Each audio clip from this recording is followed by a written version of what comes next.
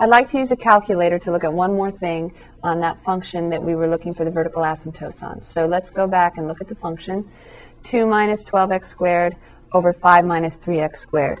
We found the vertical asymptotes using the calculator. We set the denominator equal to 0 and solved for x, and then we double checked and plugged those two values into the numerator to make sure we got non-zero over 0. So we found our two vertical asymptotes. Now another question that could be asked is, what is the behavior of the function as x approaches those vertical asymptotes? So we could approach each vertical asymptote from different sides. Green diamond graph, to look at the graph again. You can see, starting out on the positive, very positive values for x, as you're driving along this graph, you're approaching the first vertical asymptote. You can either swerve down or swerve up. This graph goes up. Now, what if you didn't have the graph and you needed to know which way it went? If you needed to know if the y values were getting very positive or getting very negative, that would be the limit as x approaches this vertical asymptote from the right-hand side. This one is x equals the positive square root of 5/3. So as x approaches the positive square root of 5/3 from the right-hand side, it looks like the y values approach positive infinity. As you approach this same vertical asymptote from the left-hand side, the y values approach negative infinity. So that would be the limit as x approaches positive square root 5/3 from the left, and that should be negative infinity. Notice as you approach the negative square root of 5/3 from the right, the second vertical asymptote approach from the right, now the graph goes down. So what would be the limit as x approaches negative square root 5/3 from the right?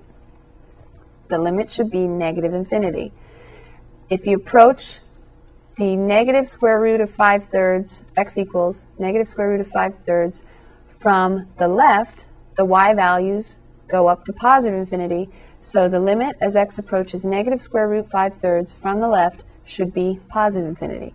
So we have four limits that we could check by using the home screen and using limits. Now, we don't always have the graph, right? Or the graph can sometimes be very difficult to find in the window. Sometimes they do that to you on tests. They give you a problem that's very difficult to see the graph, and they want you to use the home screen. They want you to use calculus to see what's going on. So let's go back to the home screen. Let's first make sure this is function y5. Go to the home screen, and I'm going to clear some of this out. Okay, so these were our two vertical asymptotes right here. If I want to evaluate the limit of function y5 of x, y5 of x, comma, as x goes to, let's start approaching the vertical asymptote from the right, the positive vertical asymptote from the right. So we're going to say positive square root 5/3.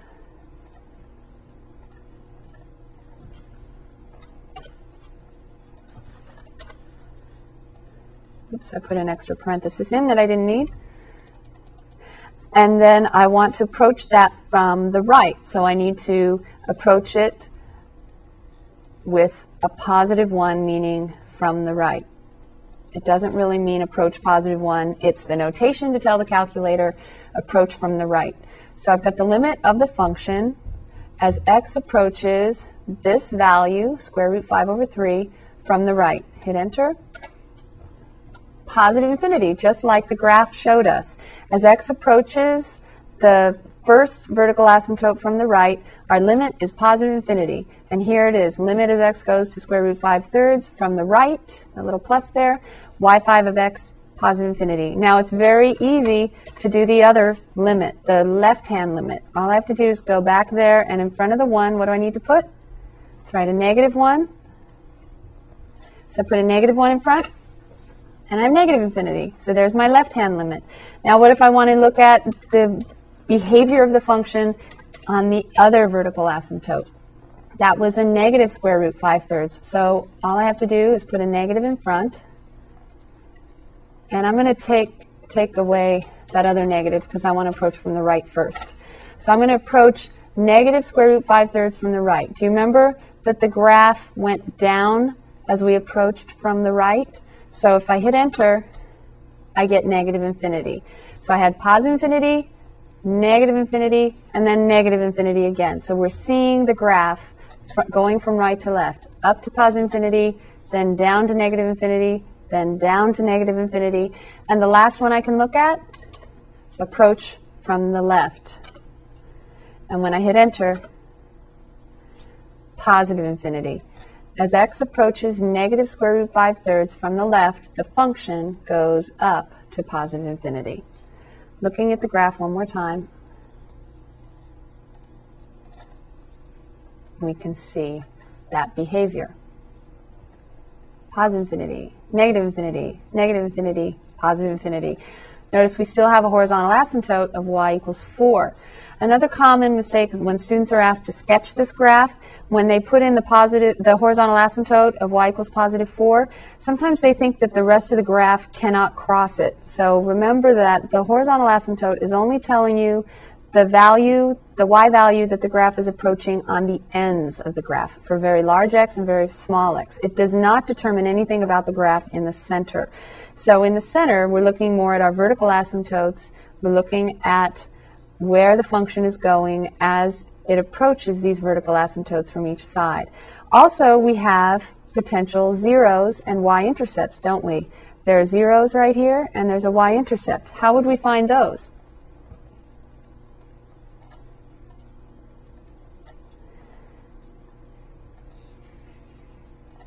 The y-intercept is the easier one to find from the graph. Can you see that when you plug in x equals 0 here, you get a y-intercept of 2 over 5. So the y-intercept should be 2/5. How can we get that from the graph itself? If we go to the graph and we go to math, value, x equals 0, right? Y-intercept. We get 0.4. That's the same as 2/5, isn't it? So 0.4 is 2/5. How do we find these two zeros? We know they must exist because if we have a y-intercept of 0.4 and the graph goes down from there, there have to be two places where the graph crosses the x-axis. So we would find those by hand by looking at the formula. And what makes 0 in this function? We want the y values to be 0 when we're looking for the zeros. So if we set y equal to 0, then we have this fraction, this rational expression, set equal to 0. When is that 0? Only when the numerator is and not the denominator. It's kind of the opposite of the vertical asymptotes, right? So we have zeros here when the numerator is 0. So I can either do it by hand or I can use the calculator. If I set the numerator equal to 0, I'm going to do this in my head and then we'll look at the calculator. 2 minus 12x squared equals 0. Add a negative 2 to both sides. Negative 12x squared equals negative 2. Divide by negative 12. X squared equals 2/12. So that's 1/6. So x should be positive or negative the square root of 1/6. Going to the home screen. Algebra. Solve. We had 2 minus 12x squared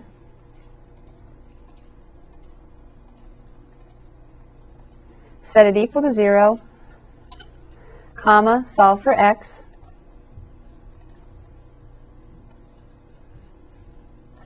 Solve 2 minus 12x squared equals 0 for x. Hit enter. We get the rationalized version of the square root of 1/6, square root 6 over 6, or negative square root 6 over 6. If you don't believe me, we'll evaluate that approximately. Green diamond enter. And then I'm going to take the square root of 1/6 and I'm going to say green diamond enter, and I get the positive answers are the same. I could take the opposite and get the other one.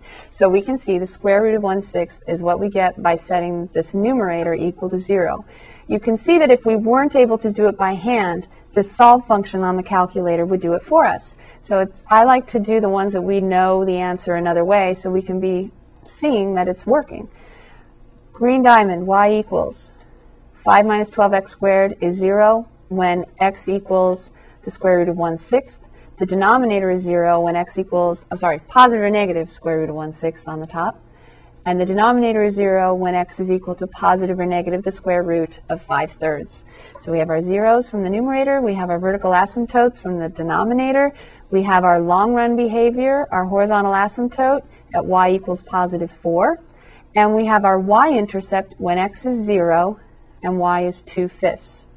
And we can see all of that on the graph.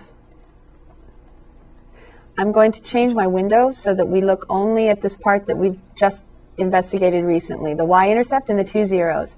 So I'm going to go to green diamond window, and I'm going to change my x values to just be -3 to 3, and my y values -5 to 5 maybe. This is not exact, it's just an idea to try to zoom in a little bit. Green diamond graph.